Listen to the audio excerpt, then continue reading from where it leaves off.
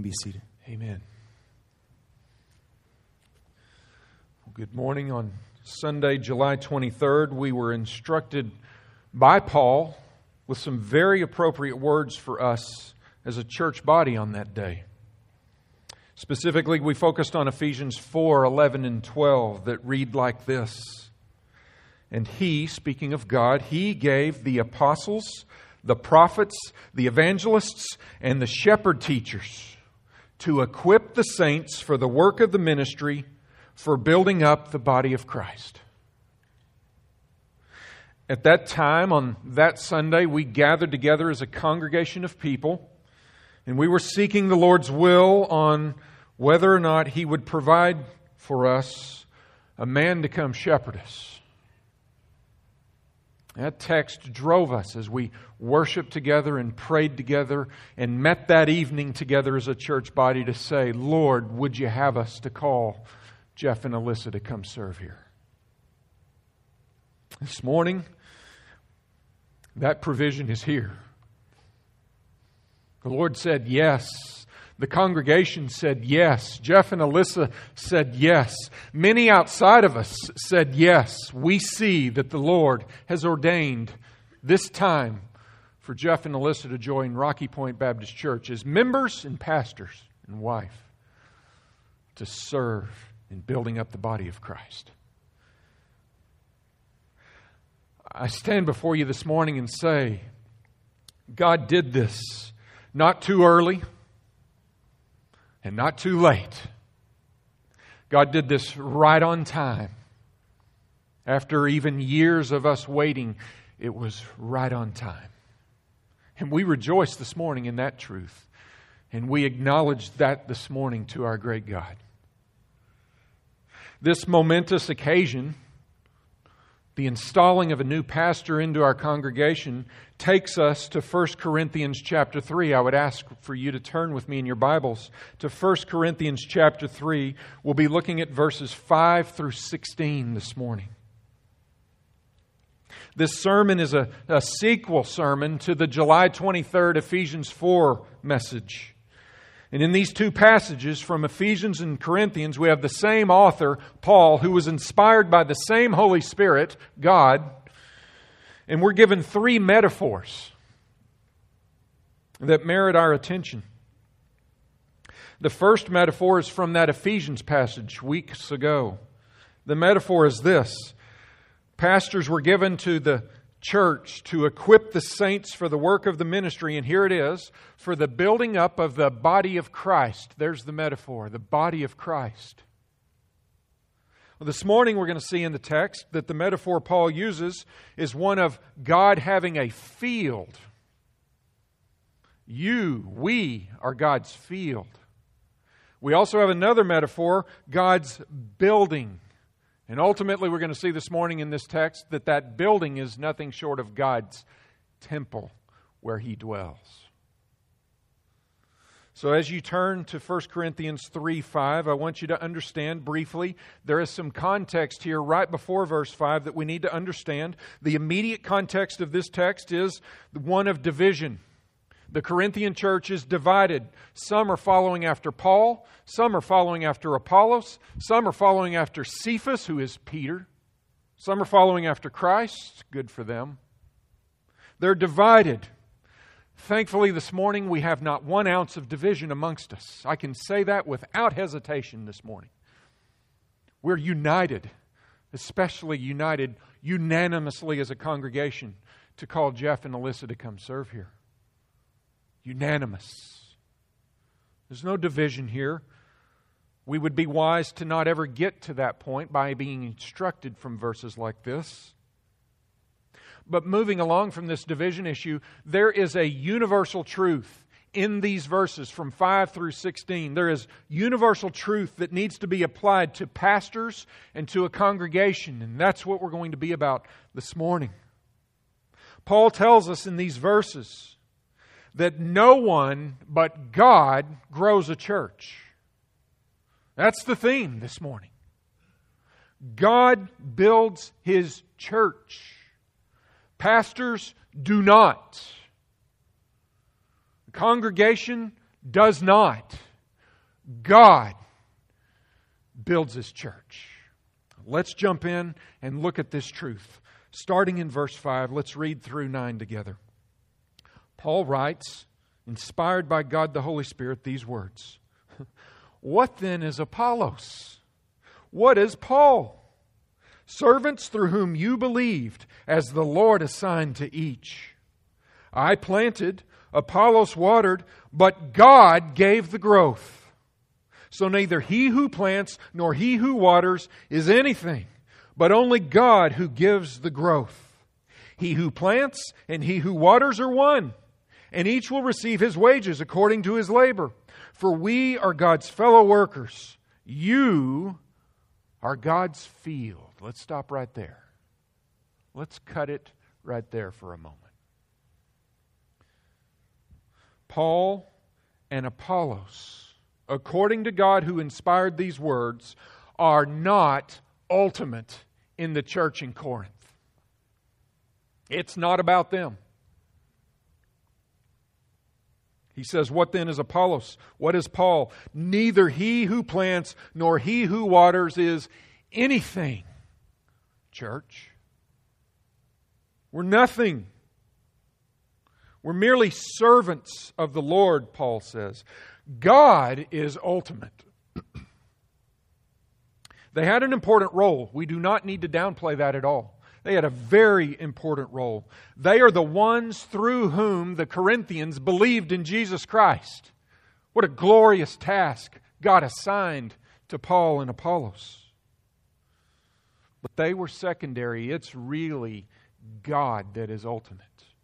Let's look specifically at the roles of Paul and Apollos. Verse 5, as the Lord assigned to each, I planted and Apollos watered. There's two roles given there. The roles were assigned, note you, by the Lord. They didn't go grab them a church and do some stuff to it. The Lord assigned to Paul and Apollos very specific and very simple tasks.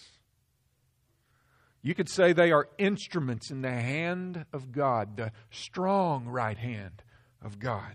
Paul's assignment was to plant.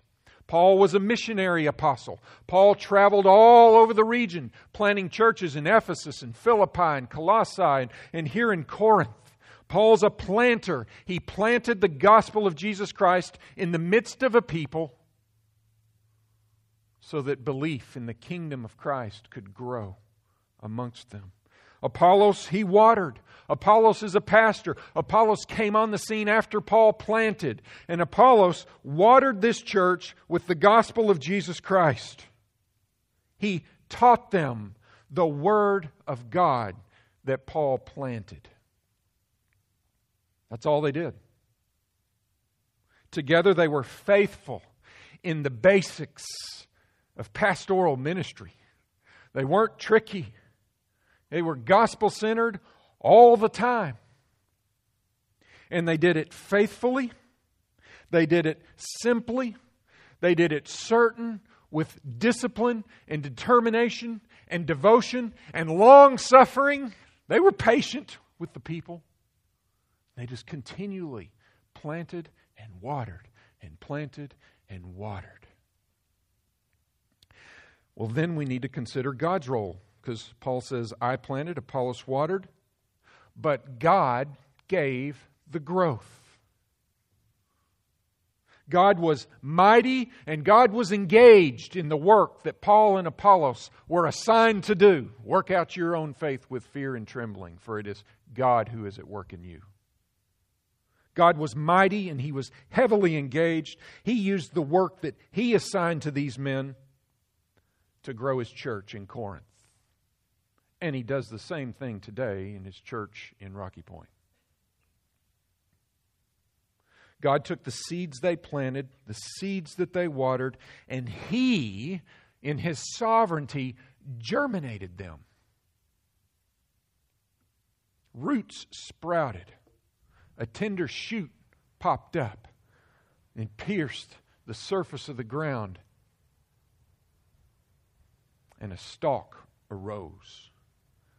God did that. Paul didn't. Apollos didn't. In Acts 11, Peter and the apostles tell the Jewish people about God saving the Gentiles. And here, look at the Jewish response. They glorified God, and they said, then to the Gentiles also God has granted repentance that leads to life. God granted the repentance. Just like Paul says, God grants the growth. Repentance, salvation, and church growth is the work of the Lord, not the work of man. Yet men are instruments. There's a real good summary statement. Look there in verse 7. Good summary statement. So neither he who plants nor he who waters is anything, but only God who gives the growth. So God gave Paul and Apollos specific work, hard work to do in ministry. But God was responsible for the ultimate task, the most difficult task, and that task was one of growing what had been planted and watered.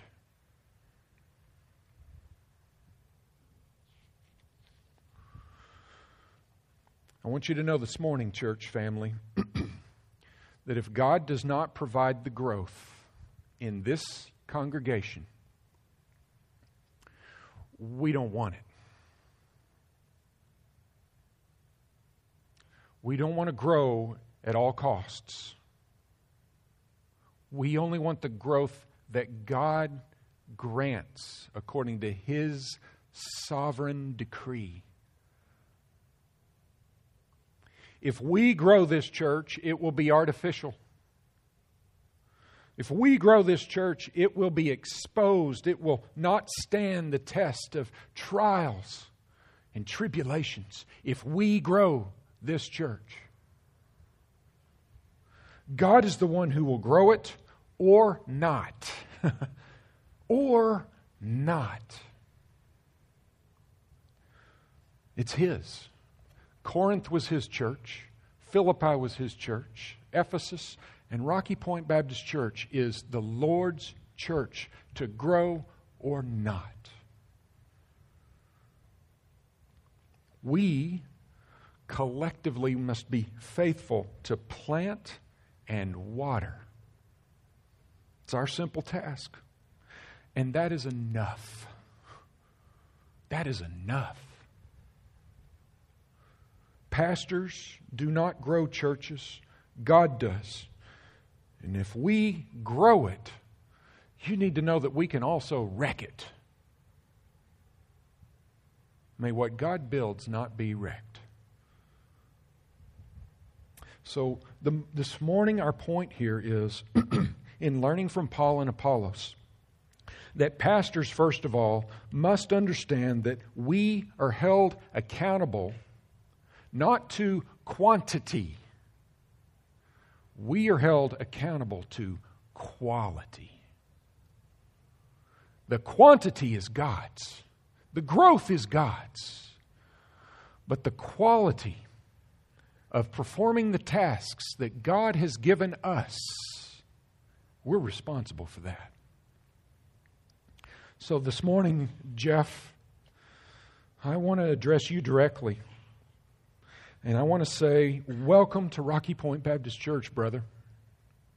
We are thankful that you are here. We consider you immediately a fellow worker of God's. You are a fellow worker with us and with the Lord.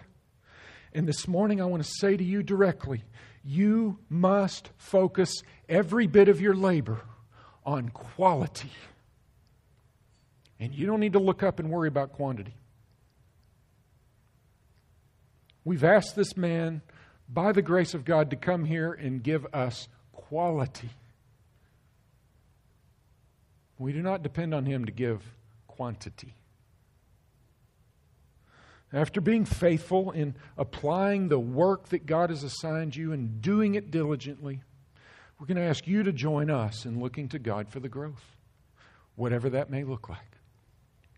And congregation, we need to do the same.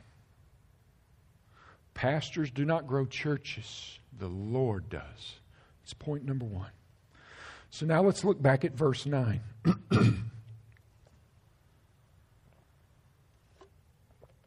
verse 9 we read, you are God's field. I cut us off right there. And then there's this comma in your text probably. And then he says, God's building. Right here, Paul does a very obvious and very strategic metaphor shift. He goes from a field and crop terminology, farming context, to a building context. Look down in verse 16. Over there he also says, do you not know that you are God's temple? So he provides definition to this building that he introduces in verse 9. I want to show you two things here. Number one, I want to show you Paul's labor. And number two, I want to show you the work of a pastor in these texts. Look with me in verse 10. According to the grace of God given to me, like a skilled master builder, I laid a foundation and someone else is building upon it. Let each one take care how he builds upon it. For no one can lay a foundation other than that which is laid, which is Jesus Christ. God graced Paul with skill. Paul's responsibility in God's building of his church was to lay a sure foundation. Paul tells us that foundation is Jesus Christ. And Paul tells us that he was graced by God with skill, and then he declares himself to be a skilled master builder. We need to look at Paul's gift that he received from God of grace here. Paul did not train himself and go build him a church with all of his great self-learned skill. Paul didn't go work out and exercise himself so that he could be skilled to lay a foundation of Jesus Christ in a church in Corinth. Paul had skill, verse 10 says, according to the grace of God.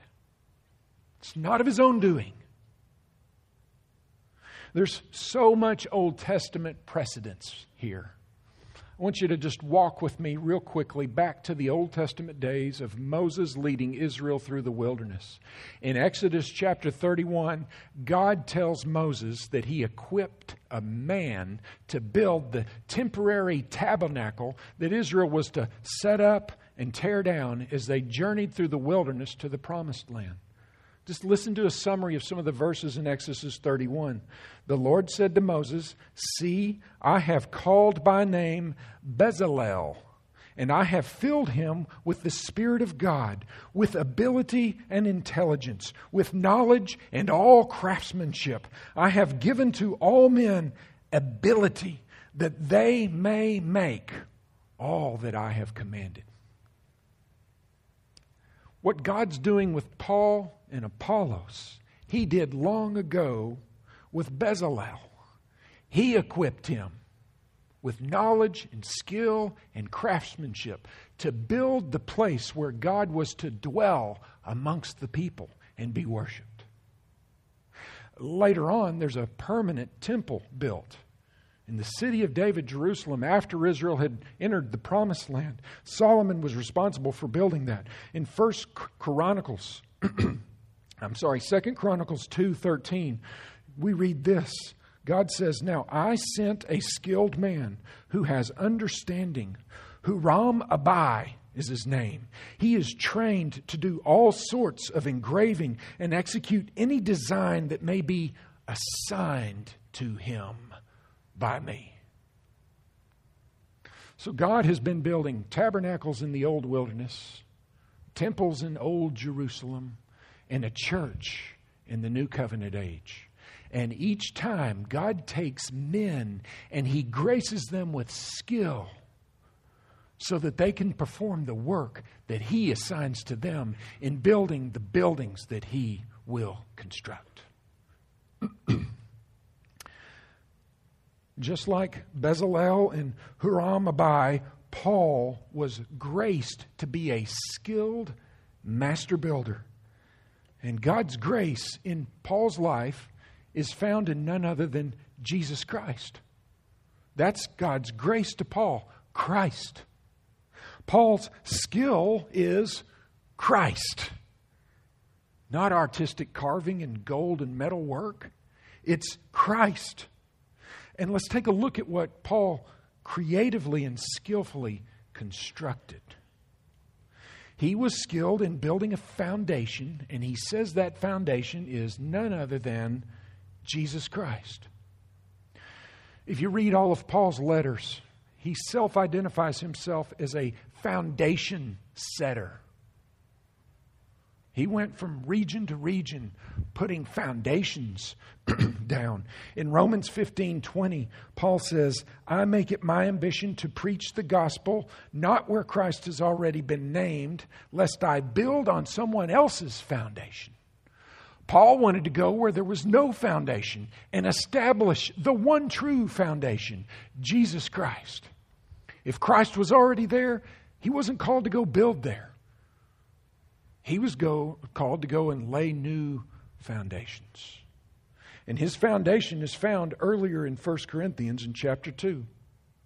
He says, brothers, I did not come proclaiming to you the testimony of God with lofty speech or wisdom. For I decided to know nothing among you except Jesus Christ and Him crucified. There's his foundation. And he laid that all over the place in the New Testament day. Subsequently, after Paul lays his foundations, there are others that come in and build upon those foundations. One of those men is a guy named Apollos, Clement.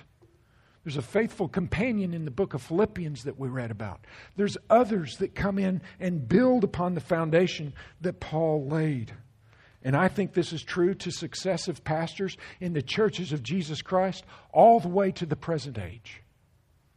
There's builders that come and add to the foundation of Jesus Christ that Paul the Apostle established. Every church must be built upon the foundation of the apostles and prophets, Christ Jesus himself being the cornerstone. And Paul set that as God used him to build the early church.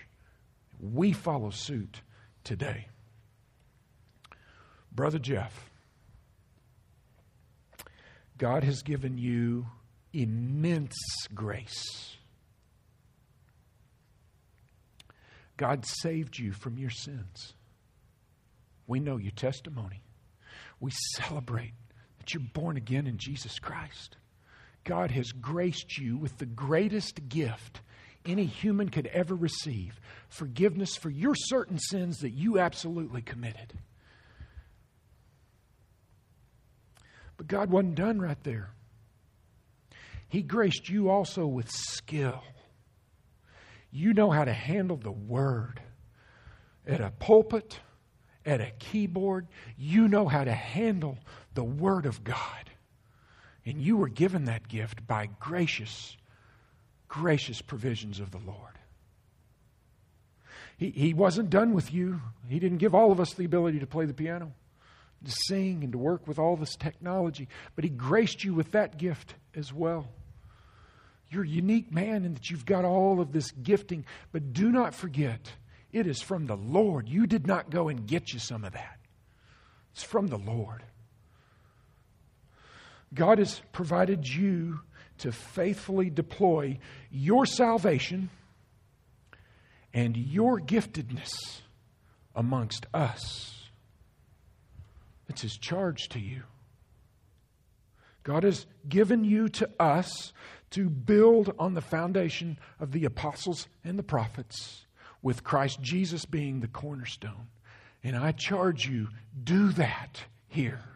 We're desperate for it. We then shift to the pastor's labor.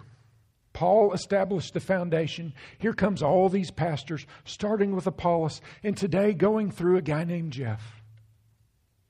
There is importance to the materials that pastors build upon this foundation with. It's very important.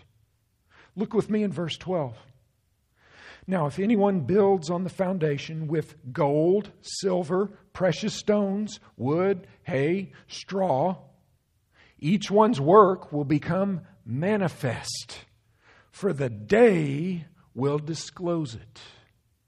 Circle that day. We'll come back to that.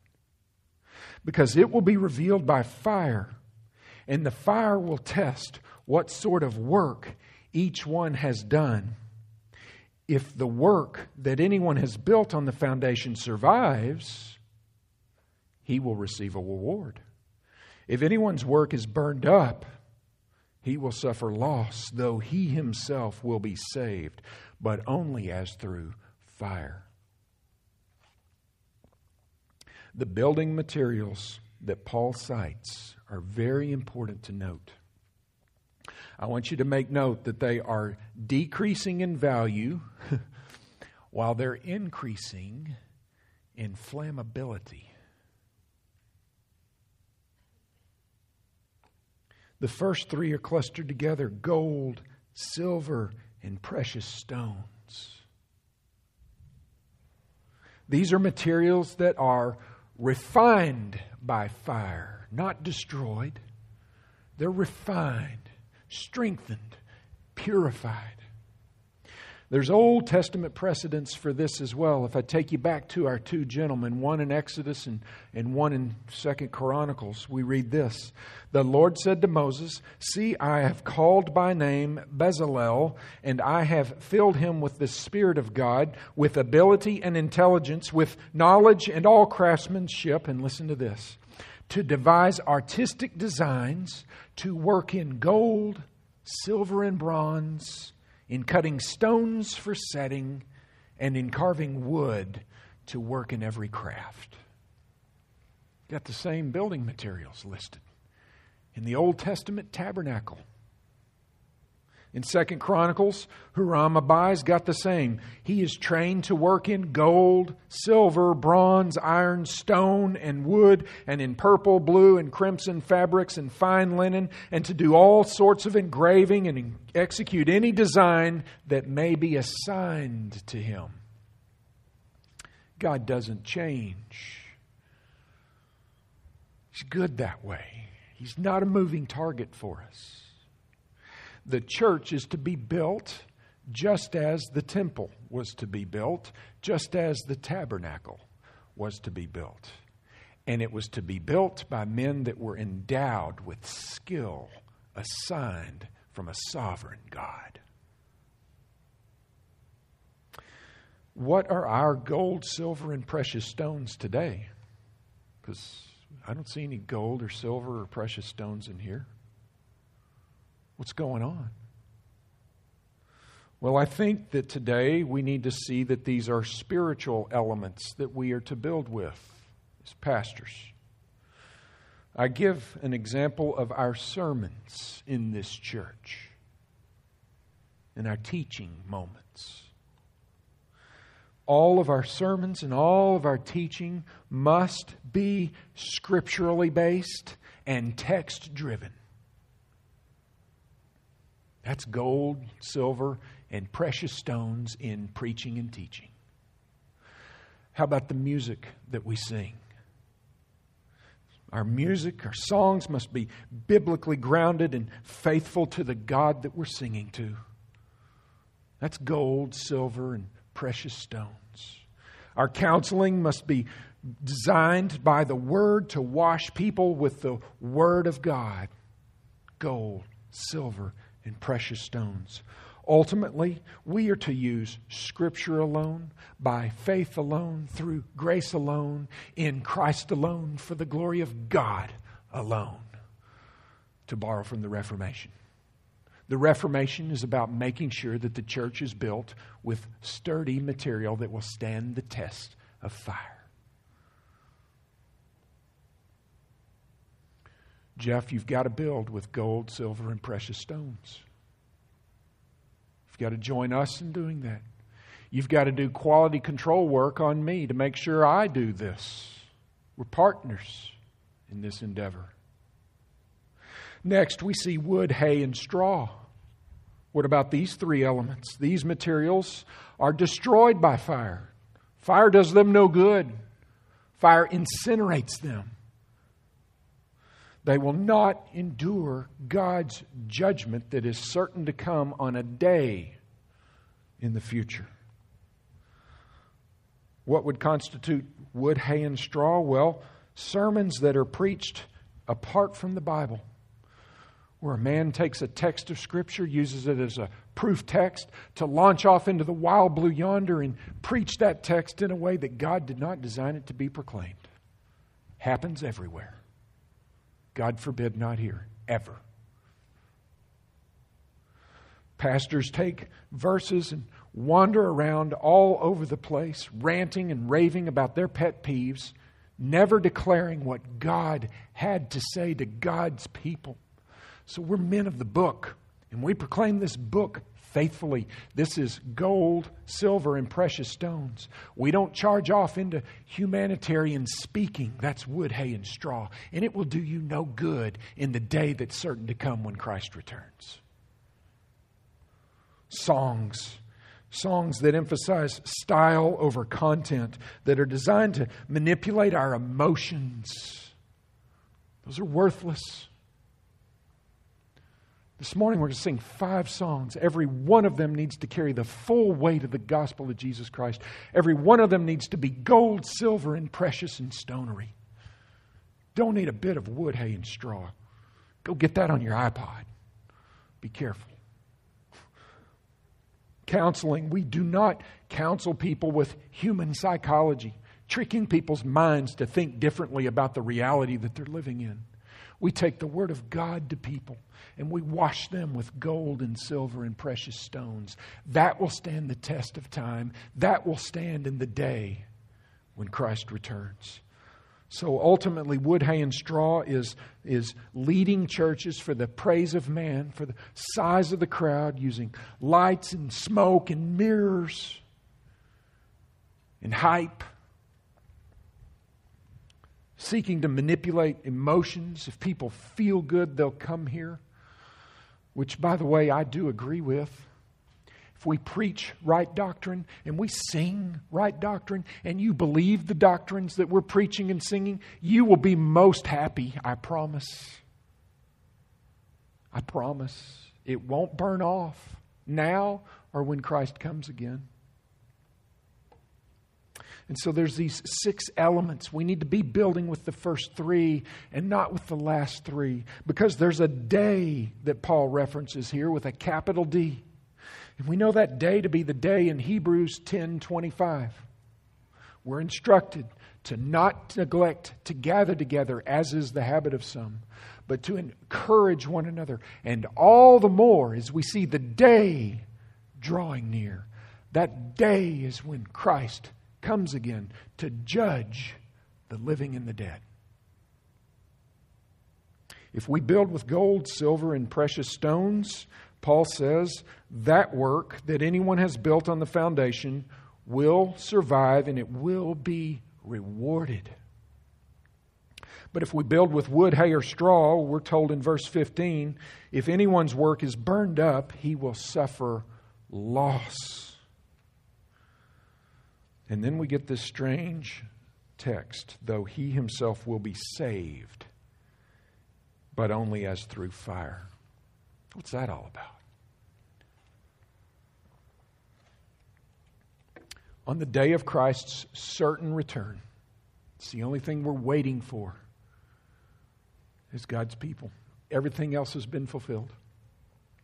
On the day when Christ returns, there will be a lot of surprise at what is burned up and what survives. Some are going to think that they made great contributions only to have a lot of what they did burned up and incinerated. Others, unknown and unsuspecting, will have the greatest surprise at what survives the fires of the judgment of God. But every believer is going to have something left. Because Paul says right here, though he himself will be saved, Work may be burned up, but He will not. Very important here. Salvation cannot be lost if you're authentically saved. God will not remove salvation that He has granted. God doesn't grow a church to tear it down, the authentic church. So maybe these believers have a fraction of what they've built left over after the burning off, but their reward is diminished. Every true Christian is going to get some degree of reward. They're not going to be cast into outer darkness where there's weeping and gnashing of teeth. But some of their work, before their very eyes, they will regrettably watch it be burned. True salvation with occasional poor building materials will not be lost, but reward will be. Jeff, we need you to do the work of a skilled master builder. By God's grace, we need you to do that kind of work on us for Him. You must water us. You must do so as you lead us in singing God's Word. You must water us as you preach and teach in all the times that we'll have you doing that as well. And by the way, you're preaching and teaching to us right from this keyboard every Sunday. It's teaching that happens right here. We pay attention to what we're singing. We follow His lead. He ushers us before the throne of grace. He's teaching us as He leads us in singing. He's not the music guy. He's a pastor teaching. You must water us as you counsel us with the Scriptures. You need to wash us with the truth of the gospel of Jesus Christ. And in so doing, you must entrust our growth to the Lord. You don't grow us. You don't counsel us. You don't preach to us. You're God's instrument. He does that to us through you. It's a really great text. You know it well. 1 Peter 5, 2 through 4. Peter, a shepherd himself, says, "Shepherd the flock of God that is among you, exercising oversight, not under compulsion, but willingly, as God would have you. Not for shameful gain, but eagerly, not domineering over those in your charge, but being examples to the flock. And when the chief shepherd appears on that day, you will receive the unfading crown of glory. You will be rewarded."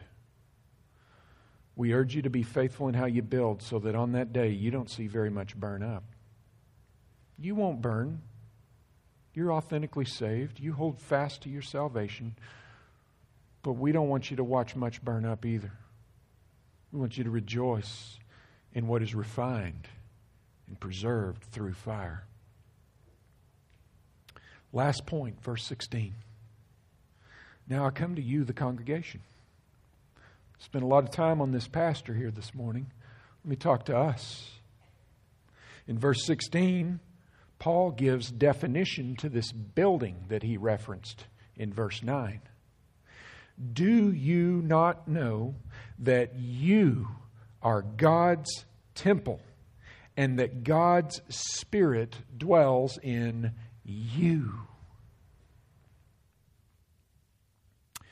We collectively, even as pastors, we're members of this church too, by the way.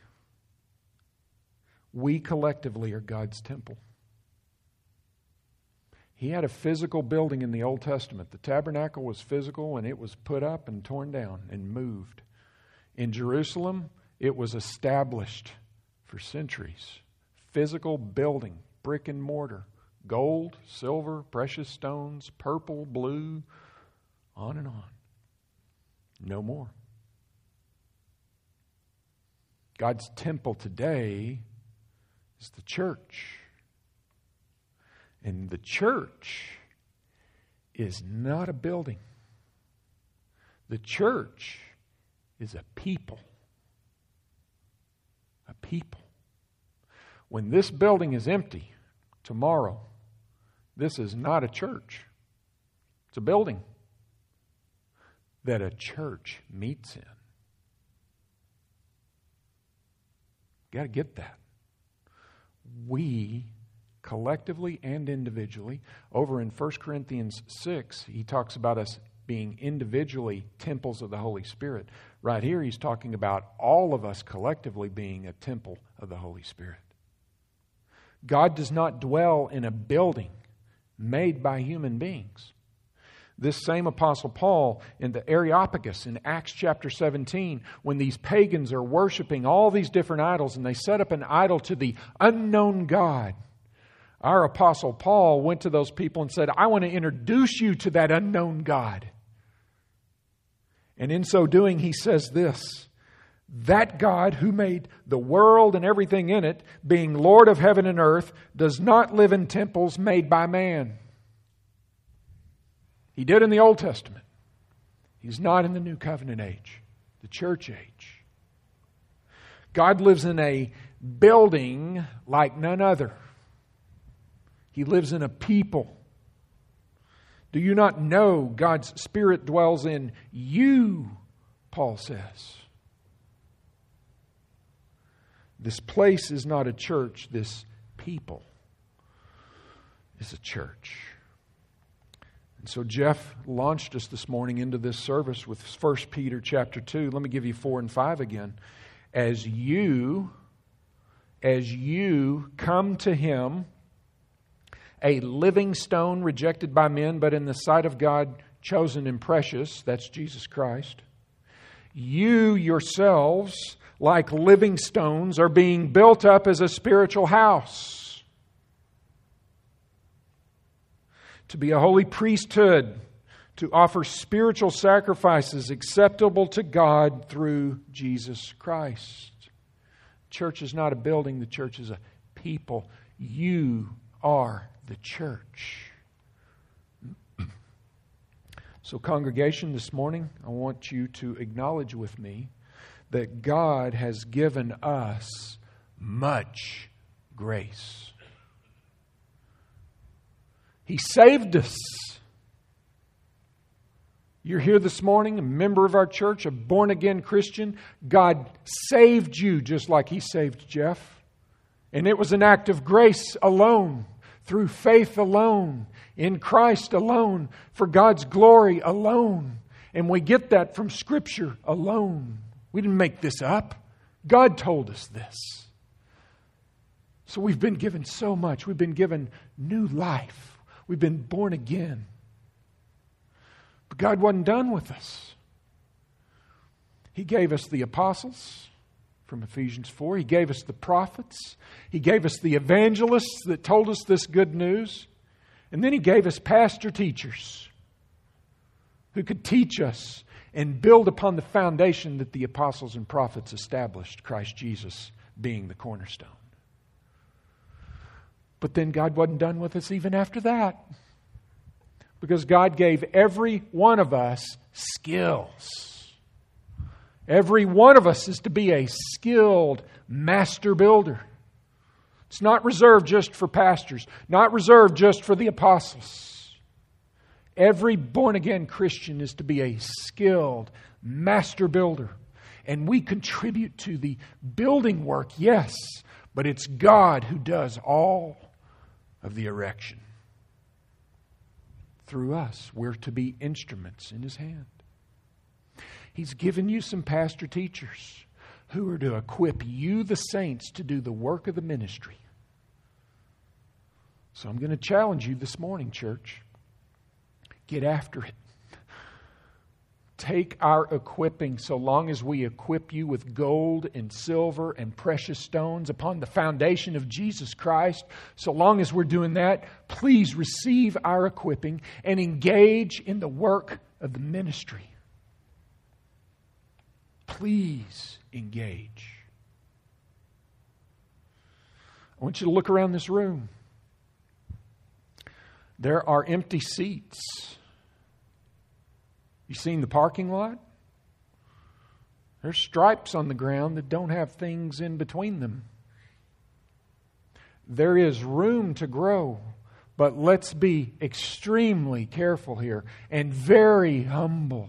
We will not grow this church. God will. Or not. We are to do the work of the ministry. Some of us are to equip you to do such and then join you in doing it. We're to plant and to water.